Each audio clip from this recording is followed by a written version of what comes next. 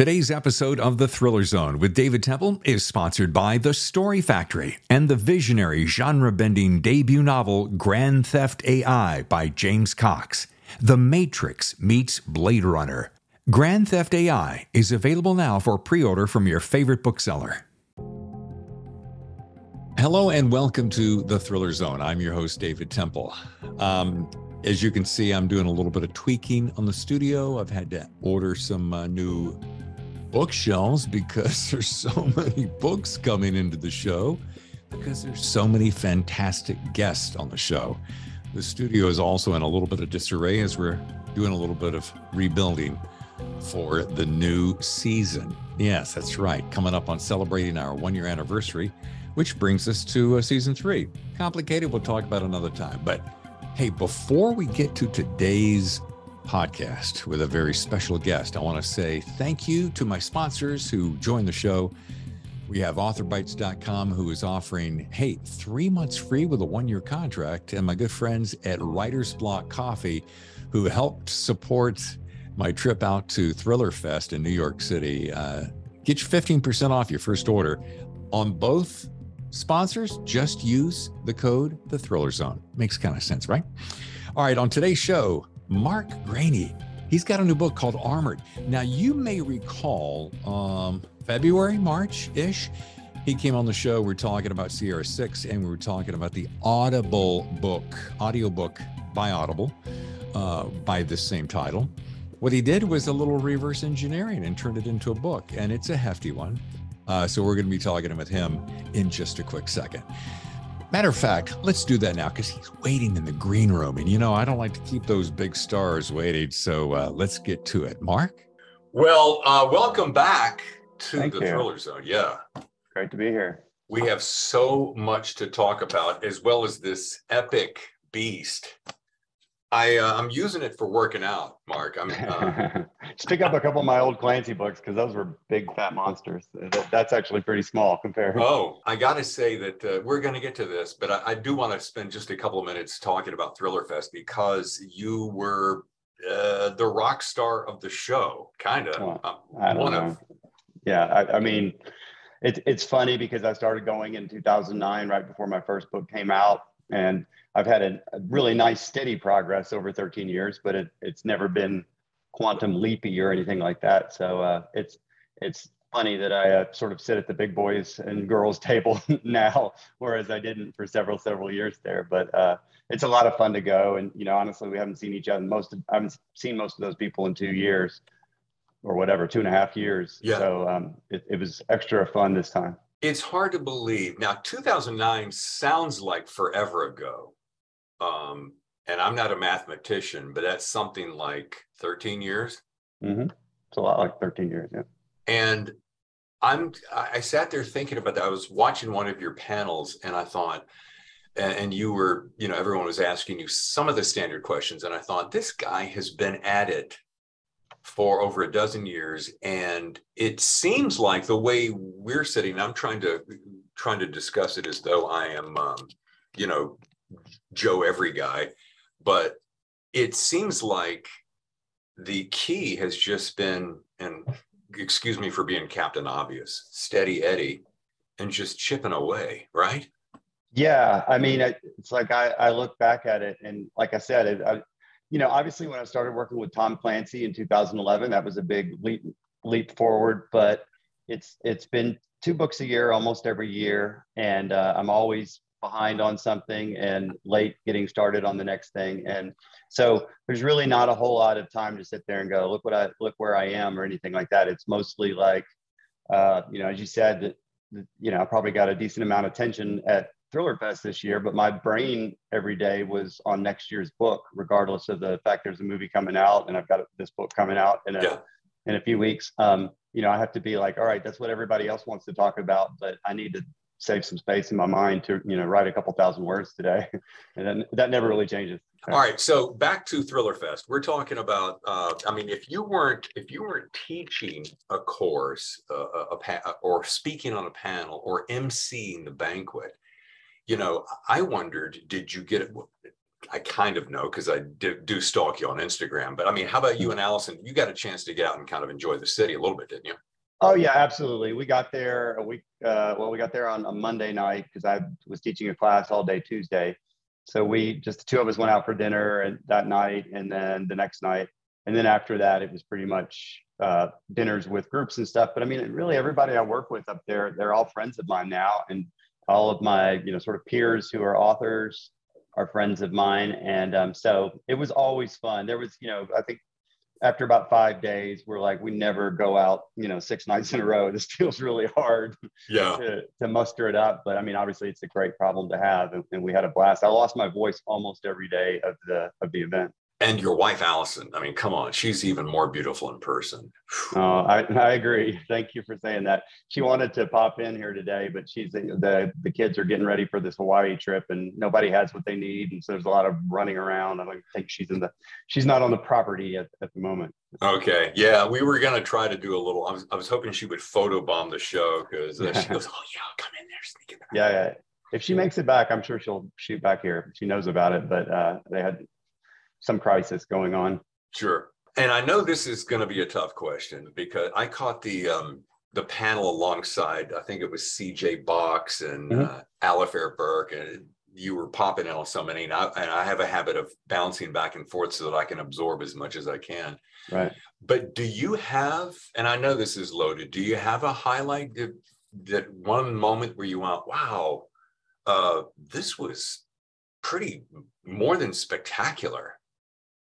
Well, gosh, I mean, every time I'm always sitting with people and, I'm just astounded that I'm sitting, 10 feet away from George R.R. Martin or James Greaney, who wrote 6 Days of the Condor, and just all these people that are just kind of heroes and just really big stars. This time, Diana Gabaldon was there, who wrote the Outlander series or writes the Outlander series.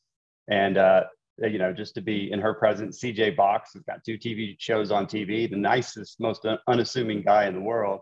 And it's cool I'd shaken his hand before, but we actually, talked a little bit this time. And I literally 3 or 4 years ago, Ken Follett came to this event and I was sort of too nervous to go up and talk to him. And Nelson DeMille was at the event. And I didn't want to talk to him. I mean, I wanted to talk to him, but sure. I didn't know what to say. And Frederick Forsyth was honored this year, but he couldn't make it. He lives in England and couldn't make it over. And I was telling myself all spring, like, if he physically shows up, then I'm definitely going to talk to him. And then unfortunately it wasn't there, but it's never lost on me that I'm around these people that I have such respect for. It's so interesting. We all think that we're the geeks and that you're the star and that you wouldn't have a thought like that. So it's really neat to hear something like that. And I think one of my favorite things about this whole Thriller Fest was the fact that you do get to meet your, literary heroes, and they're so unassuming and so approachable, and you think they wouldn't be. And having been in radio most of my life and hung out with rock stars and movie stars and so forth, they don't always act like the superstars that these authors are. Yeah. I've always stressed that to people that are, coming to these events and maybe they don't have a published, they're aspiring to be published. And I always tell them, like, the first few years I would go to these things, the few years before I was published, I would stand on one side of the bar or the coffee shop and see the authors on the other side and be like, well, that's where the authors go and stand. I'm going to stay over here. And then once I started getting into it and you just become part of that group, you realize that, everybody just kind of intermingles, and nobody in my little group of published author friends, notices whether or not, you have a 7-book deal or something like that. It's just, like if you're a nice person and you know how to manage someone else's time and all that. I mean, I do get a whole lot of people that, sort of pin you into the corner and tell you about the 6-book series they're thinking about writing or whatever. And that's a little bit, that gets tiring. And that's probably why some people can get a little bit standoffish, because nobody really understands the scale. I mean, to this day, I will have, I'll get 60 emails a day or social media messages or whatever.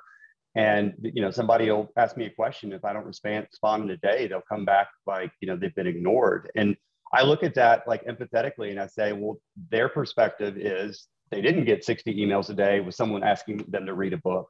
I don't get 60 people a day asking me to read their book, but I do get, every day someone asks me if I wouldn't mind taking 2 weeks out of my free time to read their novel. And you can't do it at that level.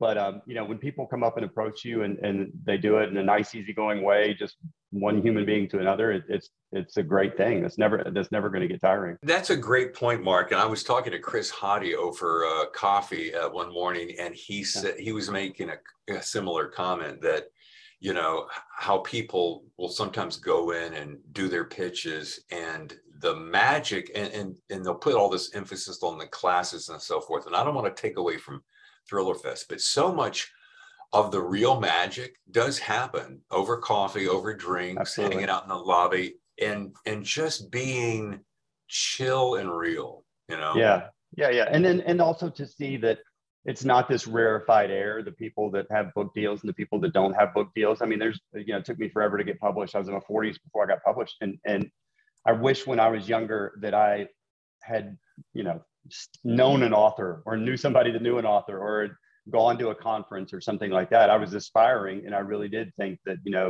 those were the rock stars, and you couldn't get near them or whatever, and nothing could be further from the truth. And it really sort of opens up the possibilities. It's like, these people aren't magicians. They're just working hard, and, they might have some aptitude, but they've developed it over time. And that, that's like anybody in any job. And it's really not a highfalutin industry like I thought it was, looking at it from the outside. And we're going to probably cover that in a couple of minutes. But while I'm on it and it's on the top of my mind, I do want to say that, and you've just made the most perfect point, and that is this. We think it's some kind of magic pill, when in reality, and I've watched you from afar for much longer than this podcast, and it really comes down to putting in solid, consistent work. Like you said, hey, I'm in this space, but my mind is already working on that. Yeah. And if you put in if you really want it, let's start there, and you put in the time, and you have the experience and or knowledge and or, intuition that really makes the magic. Yeah. And you are a little bit lucky, it's pretty likely you're going to make it in some form. Yeah, absolutely. I acknowledge all the places where luck, good luck happened. I always said I'm a very lucky person. There's a lot of good luck and a lot of bad luck, but as far as my career, I've had a lot of good luck. But I do think, I tell people that I can't tell you if you're going to be successful or even if you're going to be published, but I can tell you, if you go spend an hour in your book right now working on it, you'll be a better writer in an hour. Your work in progress will be better than it was an hour ago. And I have so many people like reaching out to me for advice, and they don't want advice. They want some sort of hookup or inside, link. Yeah. And they're like, what would you say to an aspiring author? And I don't usually say this because it comes off a little harsh, but it's like, I would suggest you stop emailing authors and asking them how to do it, and just sit down and do it. And it's as simple as that. And you have to have your nose in the work for a really, really long time. And the only reason I had success was I recognized before I was published that I really like to write books, and I would write for the rest of my life, whether or not I got published. And I was definitely frustrated, hearing no's and all that. I'm not any different from anybody else, but I really like to do it. And so there's some people that, they've been plotting out the story they're going to write someday for a decade, and or they're, they've started 10 different things and put it aside and started something else. And those people I worry about, because, if you don't love doing it, then it's just hard work. I don't mind hard work if it's something I enjoy doing. I used to play soccer, and you trained like crazy, but it was fun to do it. And, foreign languages, I have no aptitude in foreign languages. There's people that have studied a lot less than me and are a lot better than me in different languages, but I really love to do it. So I put the time in and got something out of it. So that sort of has to be its own reward. And then you just kind of let everything else, fall into place if you love to do it and keep doing it. Well, you just said the magic key there. I mean, it really goes down to when you said, you know what, if I wasn't going to be the success that I am now, I was still going to do it. Now, a lot of people, if there isn't that, if I can't make it to that end goal, then I'm going to quit. Well, then that tells me that maybe that's not really what you truly, truly love, right? I mean, I know it's oversimplistic, but. Yeah, no, I mean, I think that's it. Basically, everybody, there's so many people that are like, just never quit. And if you believe in yourself, you can do it. And I'm like, I don't know. If I wanted to be the goalkeeper for Manchester United, I could believe in myself, as much as I wanted to, and I'm probably not going to do it. Not going to be able to make it as a professional soccer player, or I'd love to be a Formula One driver. That'd be awesome, but I'm probably not going to do it, no matter how much I believe in myself or want it. So it's all about the work, and it's not about all this other artifice that people throw into it. Yeah. And back to that Formula One, two things. You haven't been driving Formula One, so you don't have any experience under your belt, per se. And they'd have to build you a special car because of your height anyway. Yeah, probably so. All right, so let's do a little head count, and these numbers may fluctuate just a little bit. So we're talking about 7 Tom Clancy novels, 11 Gray Man. Yeah.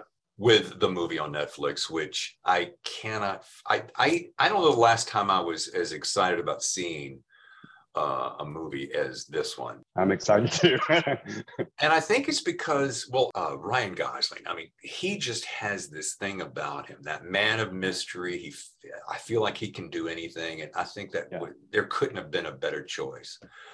Yeah, but so you got that. You got several audiobooks, one of which is turned into the book that we're going to be talking about today. And, I want to circle back to something many of us try to imagine, what must it be like? And I thought about this watching you at one of the panels, and I'm thinking, and it really does go back to time. And 2009 was the first real recognition. But let's go back. How far back were you writing when you were just saying, I'm going to give this a try and see if I can make it? Yeah, I started writing my first book in 1990, and I didn't finish that book until 2005, and then immediately wrote something. So I spent 15 years on it, never showed it to anybody other than a couple of friends, never tried to get it published. But then I wrote something else, and I got that in front of an agent, and he liked my writing, but didn't think it was the right, first book for someone.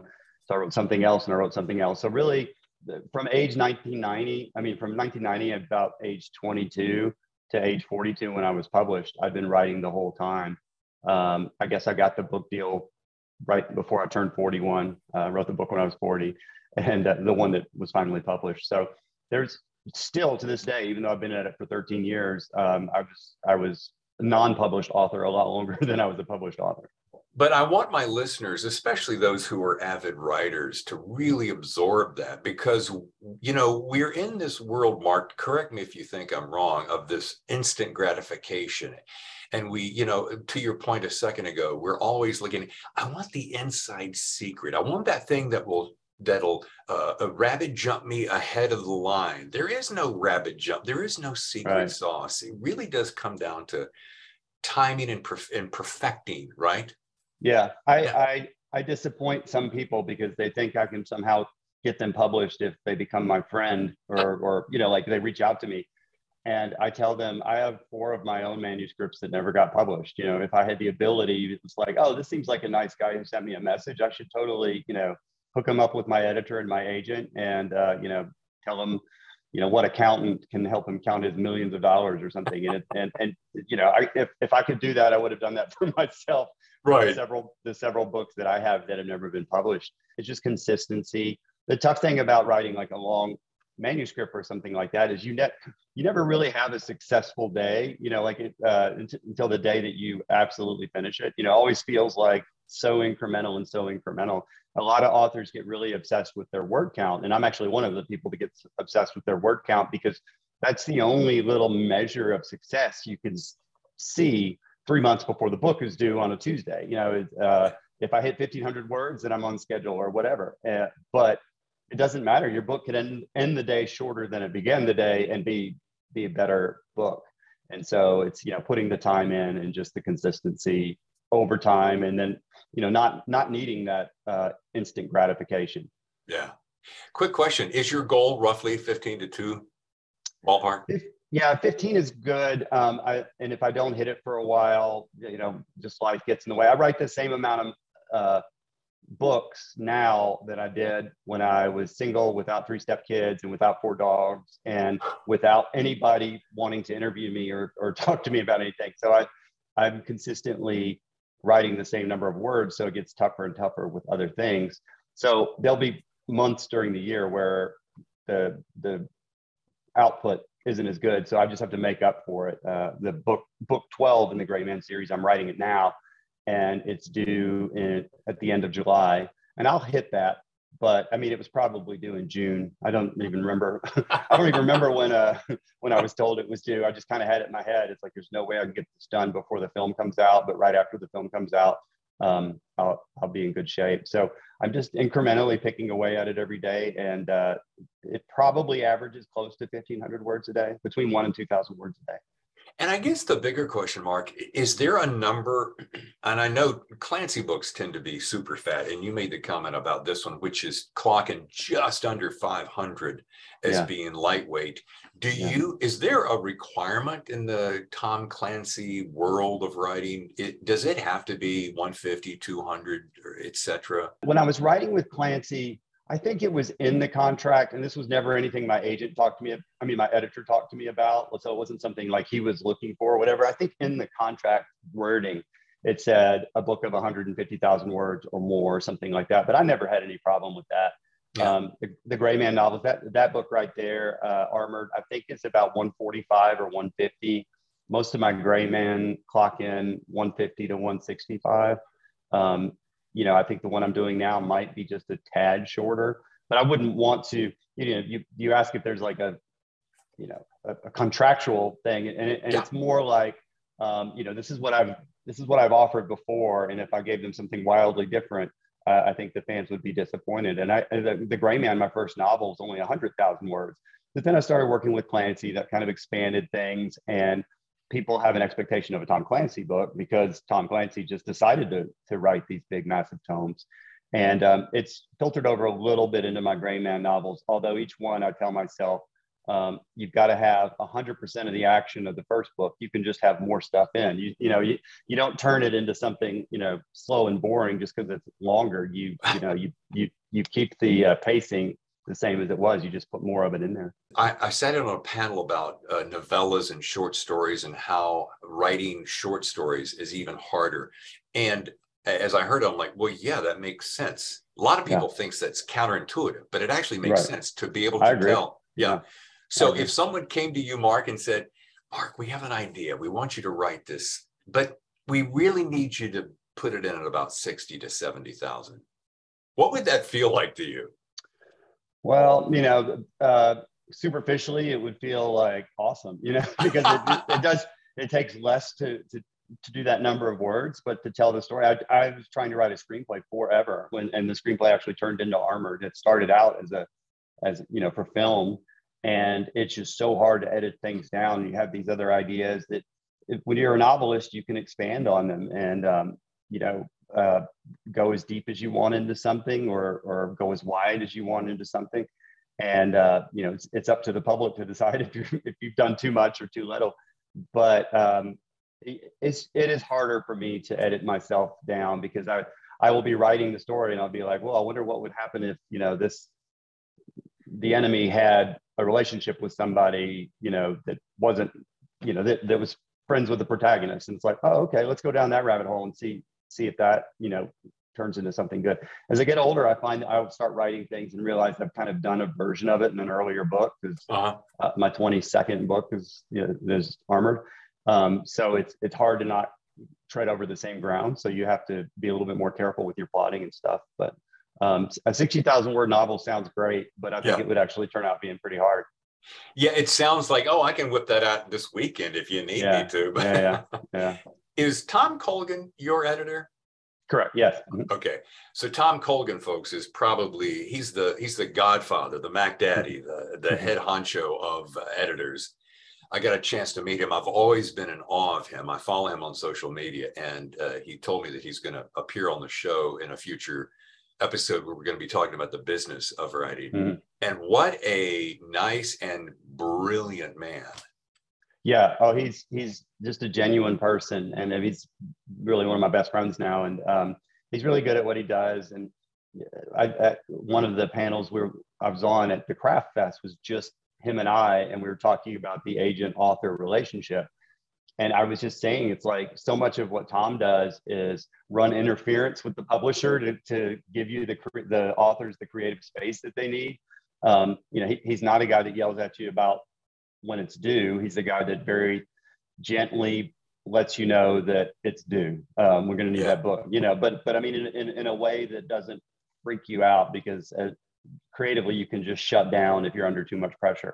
That actually happened to me in one of the Clancy books. I remember just having like absurd panic attacks. The book was due like in a few days, and I didn't feel like I even understood the book I was writing, and he just got me a little more time, and he had to fall on his sword with with others to do that, and everything worked out. But throughout my career, he's been there for me to help me with ideas, to help me with obviously the editing part where he reads what I've written and says, I'd like this a little developed a little more, or I'm not sure I'm buying this part, and then just honestly just kind of shepherding you through the process to get the book out. He wants a good book at the end, and he's willing to fall on his sword to let you create one for him. Again, Captain Obvious here.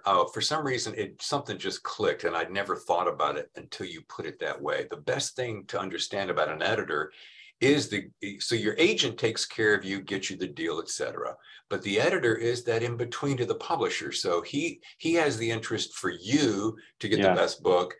He has the interest for the publisher to make sure the best book is there, but he has to be more sensitive to you as the artist. So for whatever reason, I hadn't seen it quite that way.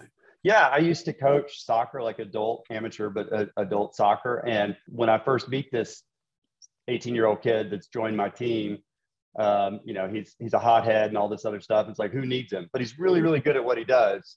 And the team needs him. So I have to find a way to work with this person. And, different people have different personalities and all that. So there's no one size fits all. So I'm sure Tom, and I think he said this, he said, the panel we were on, he said, it's basically not the agent author relationship, it's the Mark and Tom relationship, because every author has somewhat different relationship with the editor.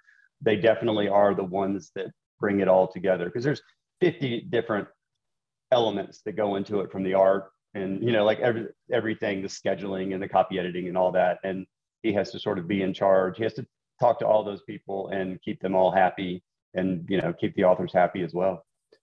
And you just said something that I hadn't put into my mathematical equation. So if you're putting out 2 books a year, right, on average, and he is editing both of them, most likely, and you're on a schedule to get it in the queue for book, cover, and balance, and word count, and etc., fill in the blank, then that means your window is no less than 6 months. I do 2 books a year, but it's not 6 months, 6 months. It's like 6 months for a draft, and then I'll be writing the next one while I'll bounce back for a couple of weeks and edit, and I'll bounce back for a couple more weeks. So that's another sort of muscle you have to develop over time to be able to switch projects. And sometimes it's messier, and sometimes it goes more smoothly. But I've worked on Gray Man 12 since January, but that's thinking it up and coming up with some plot ideas. And it's due in July, so 6 or 7 months. But it'll be going back and forth between me and Tom and the copy editor and the proofreader and whoever else from the end of July until middle to the end of October. But I'll be way deep into something else, writing something else while I'm doing that back and forth. But just to break that one more step, and then I'm going to get off of it, is that still we'll use the number 200 and roughly 6 months. That this tells me this. Like I think I've caught a couple of your social media posts where like, hey, I'm over here, but I got to hustle back to work on the book. And people hear the threat, oh, I'm working on my book. And then you're like, well, if you're putting out that volume and that many, you really do have to stack your day. I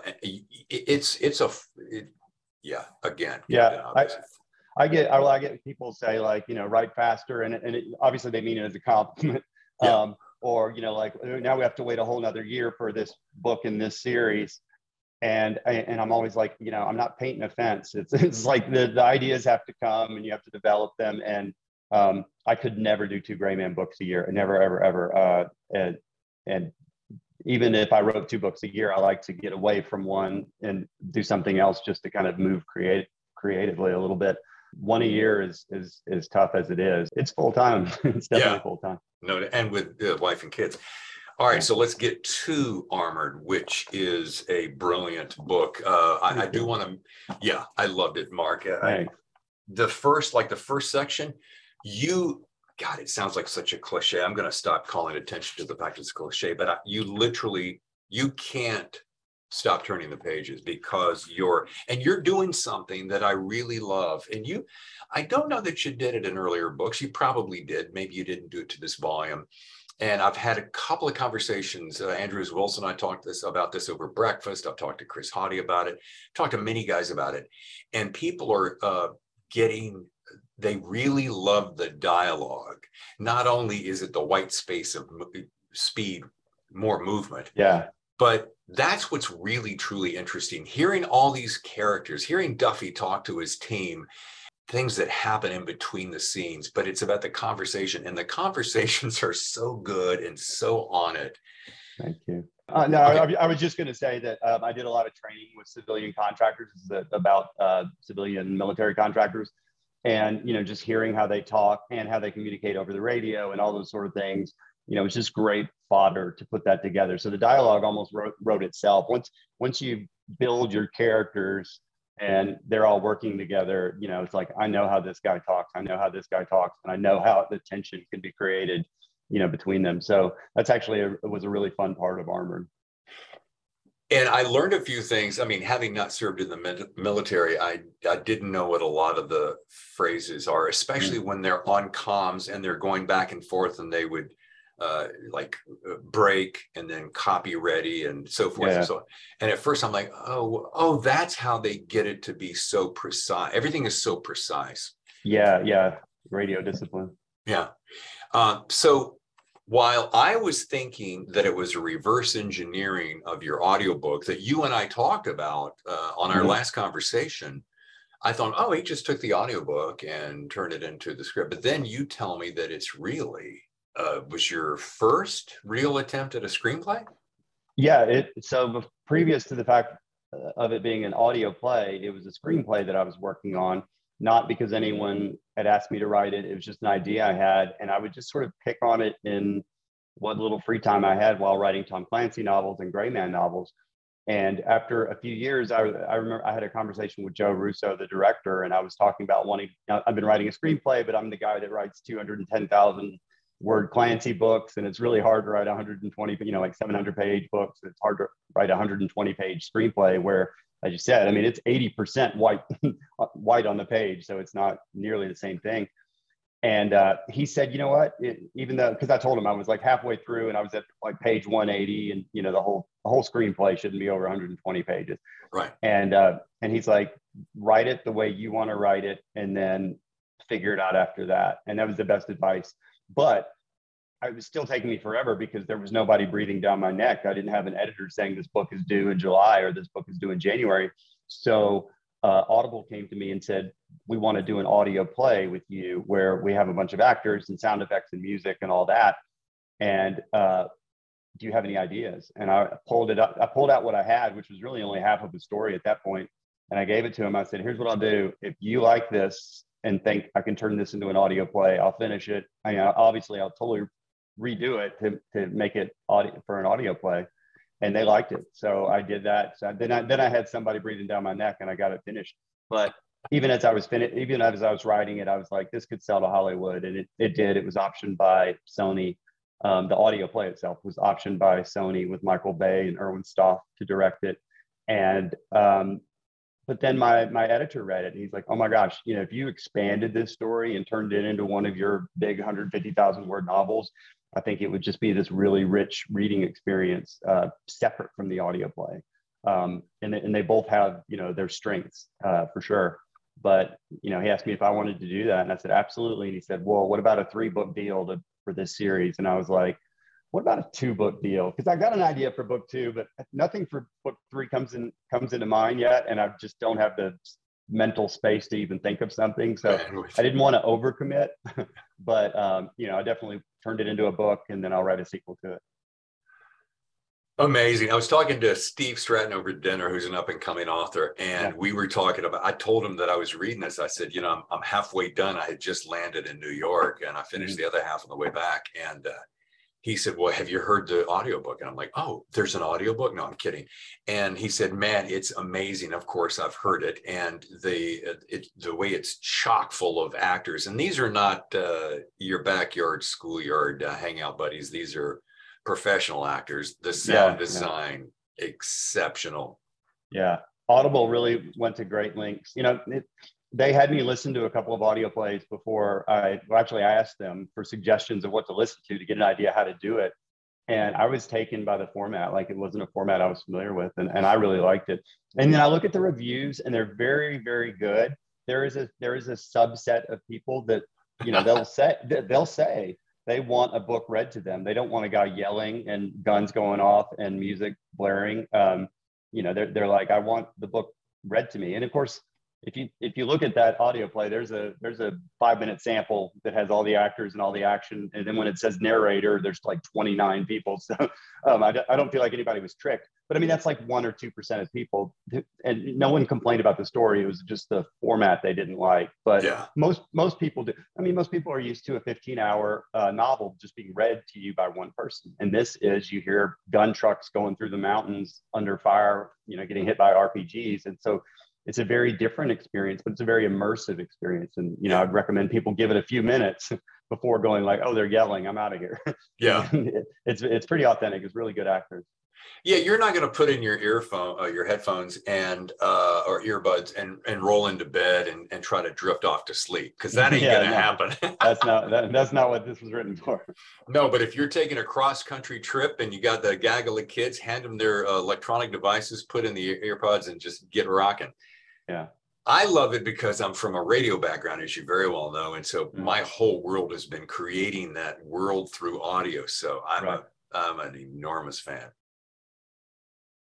Hey, this is Mark Greaney. I'm the author of Armored, and I'm hanging out here with David Temple, my buddy, on the Thriller Zone. And now back to the show.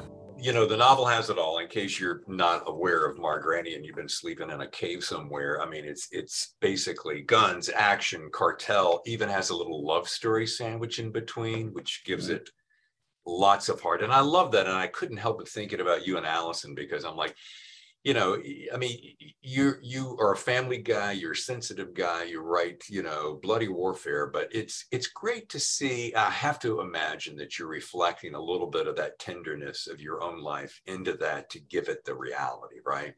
Yeah, sure. I didn't have kids. Josh Duffy, the protagonist of this story, there's really 2 protagonists. His wife is Nicole Duffy, and she's a very alpha female, but I wanted to portray an alpha female in a positive way, because I know a lot of alpha females.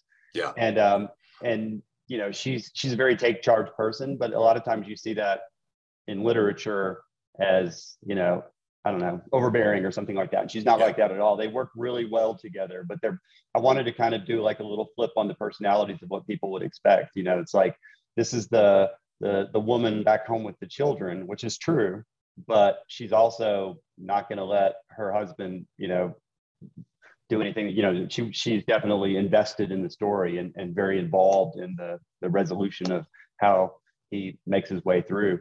So there was that, but also Duffy is a young guy with kids. I didn't have kids until, a year and a half ago, stepkids. So it's very different from my experience, but at the same time, the tenderness. I mean, and any story where your hero has vulnerabilities as well as strengths. And I mean, there's no greater vulnerability than him being essentially at war and knowing that, he has children back home who need him. And so that permeates the entire story. Yeah, well, mission accomplished. It was really nice. I would be remiss if I didn't mention this. I was checking your Twitter feed and I saw the Gray Man stash. Yeah. Lloyd's trash. Yeah. Is that a real thing? It is a real thing. Netflix is selling a mustache that looks like the kind of dramatic mustache that Chris Evans sports throughout the film. I think he had a real one. But yeah, they actually sold out. It's on Twitter. I don't have any insight. I'm not getting a buck out of each of those or whatever. But I saw on Twitter that they had sold out of the mustache. And then Chris Evans like tweeted, he's like, "I'm growing them as fast as I can." Before we get to rapid fire questions, I do have this question. And we were, last time we spoke about the book CR6, which it feels as though so little time has passed between that and Armored. I mean, it was mid-February when that one came out. So this is a pretty quick turnaround. I mean, even on years where I release 2 books a year, they're usually a little bit more spread out. Yeah. But then I also had the audio play, which came out in December, and I have the film, which comes out July 15th. So, I've kind of had it in my head for a year that I'm going to have 4 releases in about a 9-month period, and it's going to be kind of hectic. And here we are. Yeah. Oh, you're going to love one of the rapid fire questions then, because it's going to relate to some of that. But I do want to ask that before we hit that, I want to ask that one question. You've already kind of answered it, so forgive me for repeating it, but it's on my lineup of things to do because I always ask the authors, especially prolific ones as yourself, if you had to boil it down, Mark, to like one single best piece of advice that you would give aspiring writers, because so many aspiring writers are listening to this podcast, what would that be? Hard to do just one. I usually say you can do 7 if you'd like. I was going to say I'm going to do 2, but both as if they're the most important. One thing is your first 10 pages have to be perfect. You're writing your submission just for the editor or the agent you want to read it. And so I just taught a masterclass last week, and every one of those 9 people that was in that class was a very good writer. I was like, this great writing. But in every one of them, or virtually every one of them, I could see a mechanical fix. Like, this thing that happens on page 7, if you've made that page 1 and found a way to sort of like work it in at the beginning or remove that exposition or something like that. Because if you're lucky enough to have an agent or an editor start reading your work, they're not obligated to read any 2 words. So they don't like your first word, at any point they can pitch it. So I was really stressing to the classes I've done before, you just want to make it as perfect as you possibly can. And really those first 10 pages have to show that it's a thriller. You can't do 10 pages of world building and this is a normal guy and something cool is going to happen to him on page 30, but now let's just show him at work or out getting lunch or something like that. That's not how this works. It might work that way in your head as you think about being a storyteller, but it's mechanically, it looks very different on the page. So if you get your first 10 pages as propulsive as you possibly can, I think that's a great thing.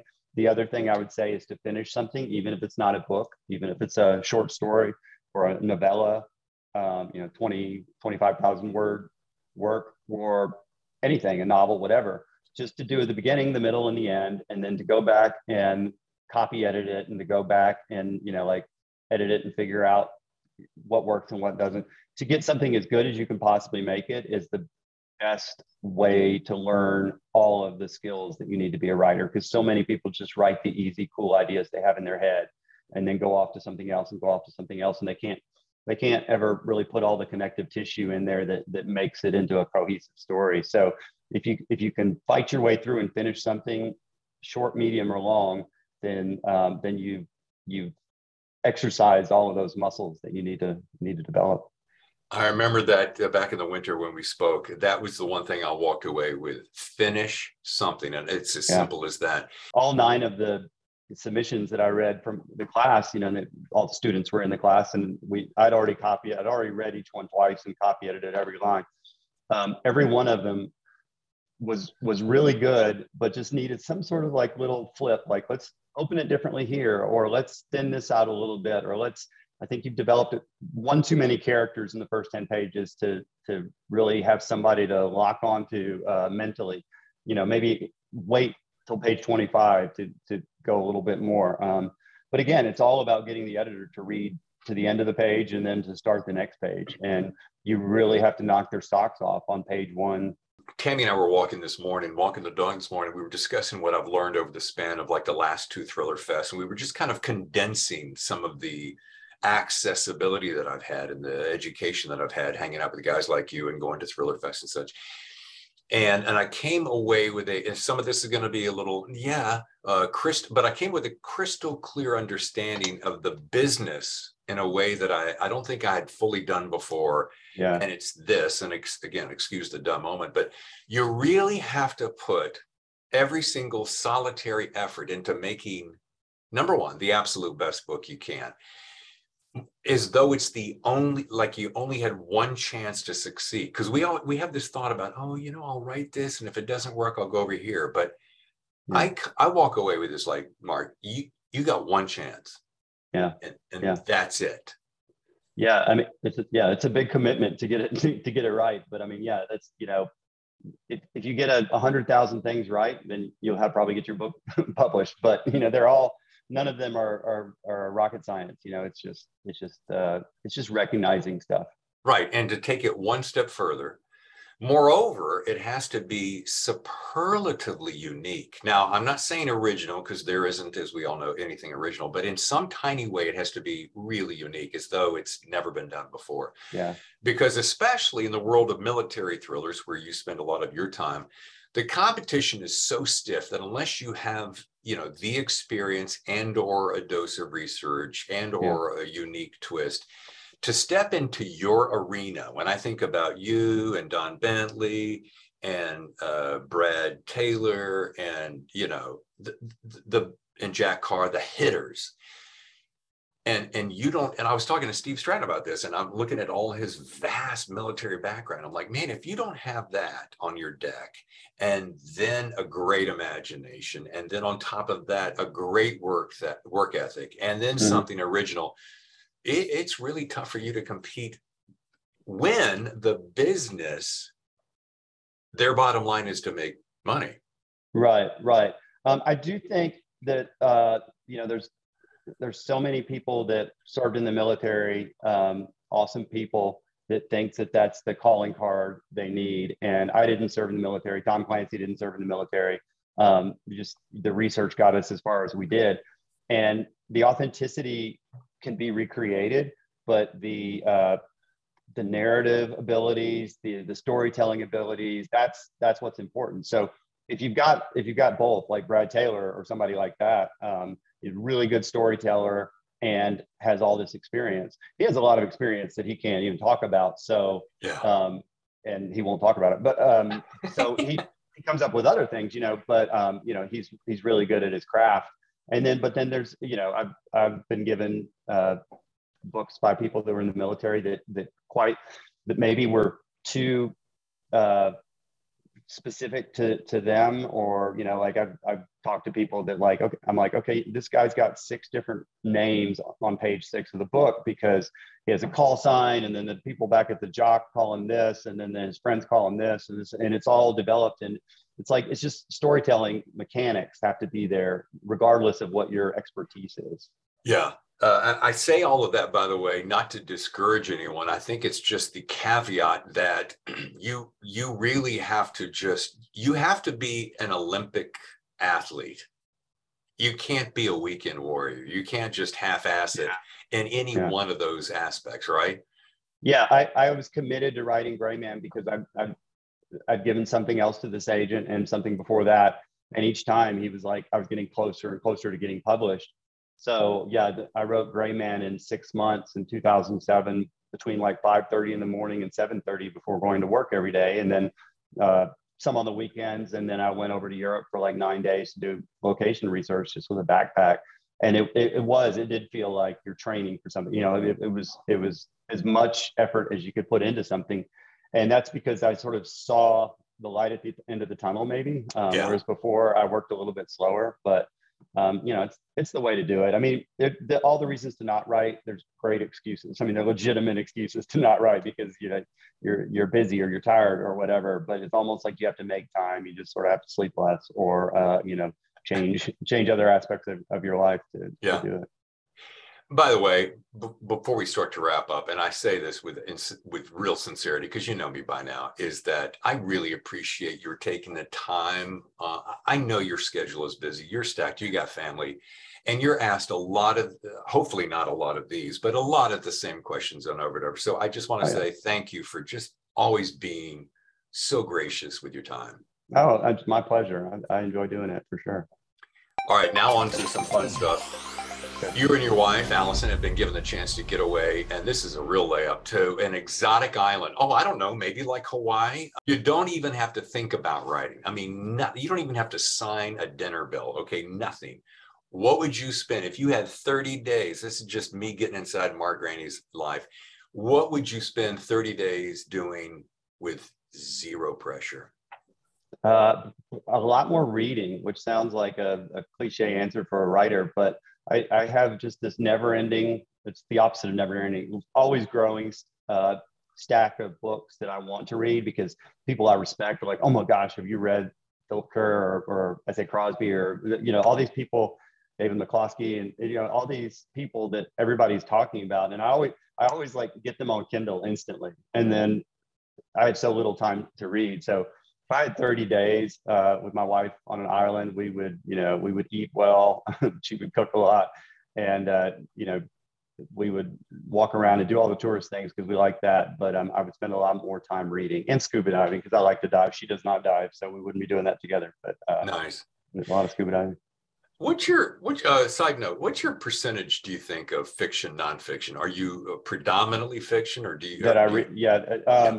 Well, I read fiction to write blurbs for people. For pleasure, I would read it, but I definitely read more nonfiction because a lot of it's research for the books that I'm writing, and so I mean the last 3 things that I've read very recently are all nonfiction. Gotcha. And okay. But you know, it's not necessarily by choice. It's just sort of like, you know, this is research stuff. I mean, I like the stuff that I read. I just read Bill Browder's new book about the Russian oligarchs and everything, and Freezing Order, and it was read as good as any novel I've read in years. Wow. And it's nonfiction, but you know, I'd love to read more fiction, and I do read it for blurbs, you know, which is an editor or an author asked me to read. Having said that, it has to sort of come through the agent editor process, and it's not like if you send me your book on Gmail, I'm not going to be able to read it for you. It takes time. Did you hear that, folks? Do not send your book. All right, here's an obscure one. You awake one day, Mark, to find out, oh shit, you are suffering the most wacky bout of amnesia. The only thing you can recognize is your wife and family. But you don't have a clue of anything to do with the gray man. You don't know Jack Ryan. You don't know nothing.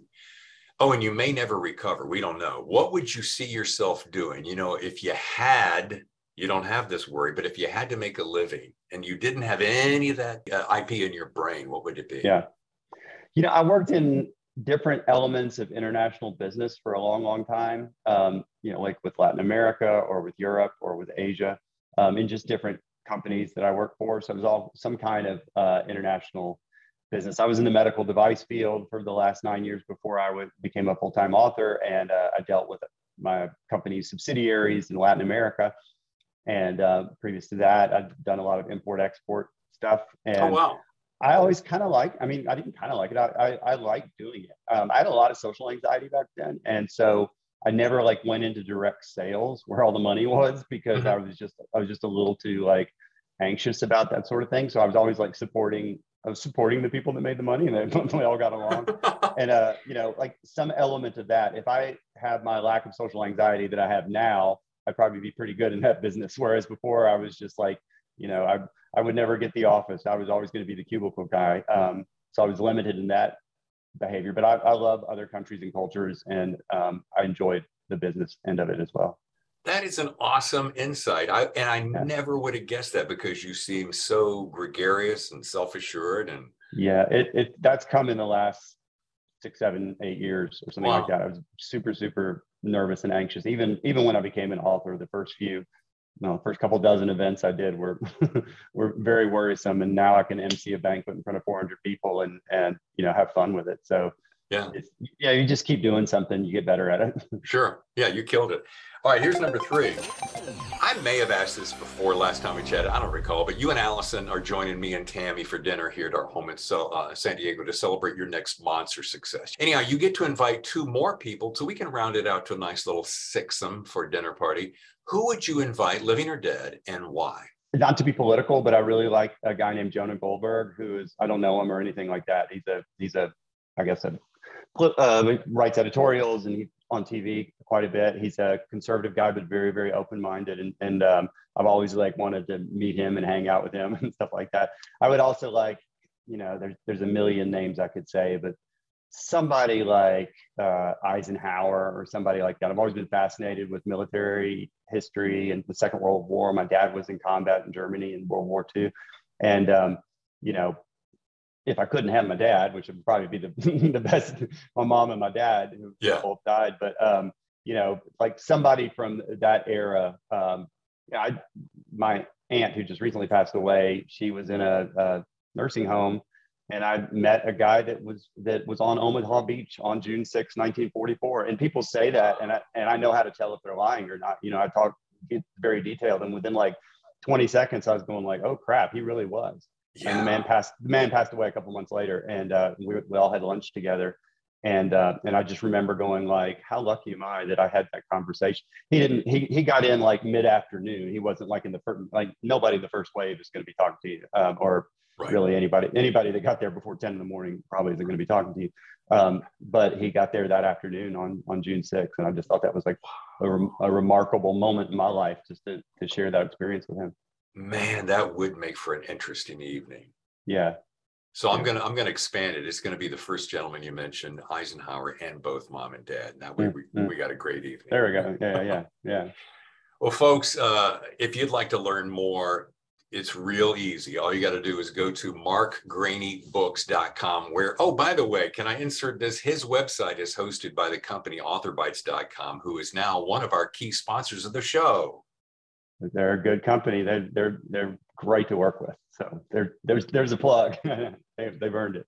Well, did I tell you? I don't know if I mentioned this to you. When I ran across your website, Brad Taylor and Don Bentley's website, when I was researching to build a website, and you 3 guys popped up, and I'm like, wow, all right, because it's as slick as it gets. And so I researched them, hired them, and here a year later, they're a sponsor. So.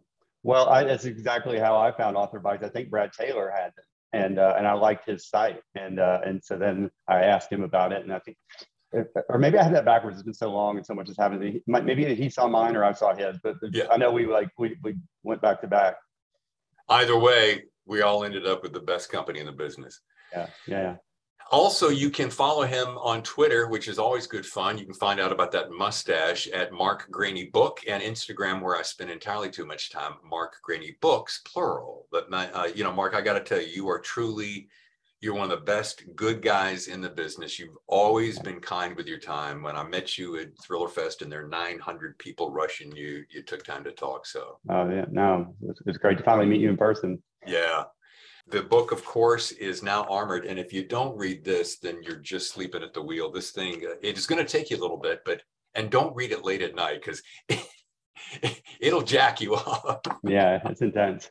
My last question, is the art behind you? Because we brought this up. Not, yeah, that is not my wife's. My wife had that commission for The Office, with the colors and all that. But yeah, the last time I was on your show, you asked me about a piece of art behind me, and I was like, I don't know who that is. And I got up and checked as soon as we were off in case someone else asked me, because it wasn't in this room. The power was out, so I'd moved into the dining room. Yeah. And I looked to see who the author, who the painter was, and it was my wife. And we have her paintings. She's a really great artist. We have her paintings throughout the house, but that's a sort of a different style from what she usually does. Yeah. And maybe I knew it at one point, but as soon as I saw that, I was like, oh crap, I'm in the doghouse now. So I went out and told her. It's like, from now on, anytime somebody asks me, I'll know.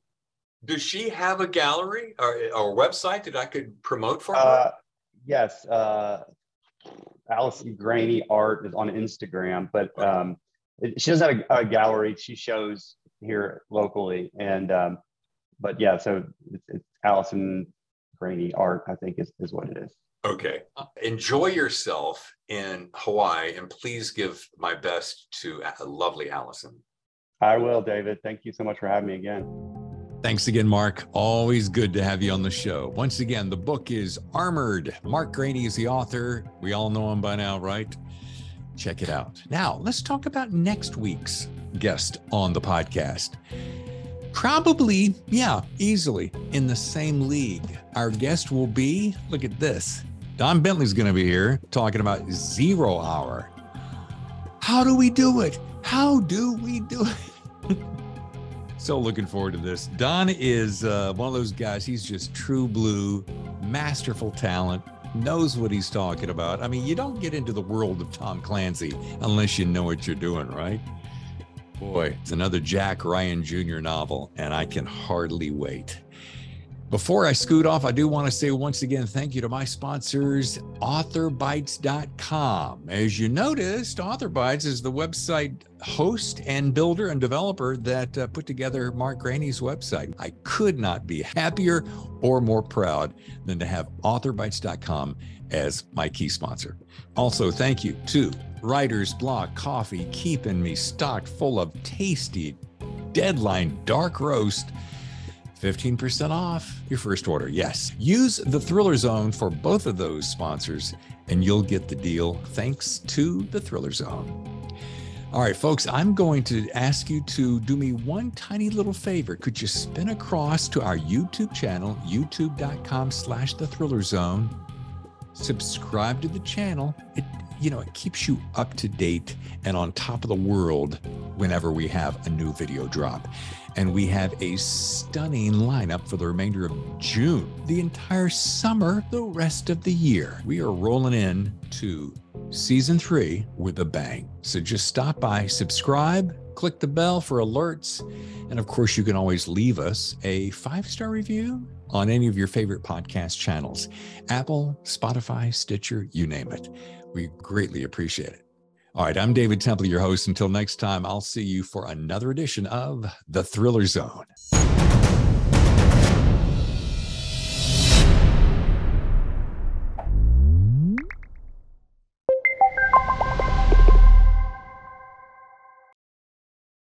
Man, do I like coffee. And as much as I don't want to sound like a bean snob, I am. There, I said it. I mean, once you've tried fresh roasted coffee, why would you settle for anything else, right? That's why I'm happy to announce a new sponsor to the Thriller Zone, Writer's Block Coffee. Why Writer's Block Coffee? Here's why. Super easy. Their coffee is naturally processed, which means the way the coffee cherries are harvested uses much less water than the big brands. That benefits the environment and the economic and political stability of the places coffee's grown, such as Ethiopia, which is where they make their flagship Writer's Block coffee. Also, their coffee is specialty grade, which scores in the 80s on a scale of 1 to 100. That means the beans are in the top 5% of the world in terms of quality. Woo, I love this. They donate a percentage of their profits to an organization called First Book. It's a nonprofit that supports literacy with kids. It's a great cause that helps build the next generation of readers. And perhaps my favorite, their coffee is roasted to order. That means the beans do not sit on a shelf, but are roasted and shipped only after you order. Might take a little bit longer, but I'll tell you something, you're going to smell the difference the minute you open your mailbox. And here is the winning round. Here's the tasty bonus. Order today and get 15% off your first order with the code The Thriller Zone. Try Writer's Block Coffee and taste the difference of roasted to order. The Thriller Zone has been presented by The Story Factory and the visionary genre-bending debut novel Grand Theft AI by James Cox. The Matrix meets Blade Runner. Grand Theft AI is available now for pre-order from your favorite bookseller.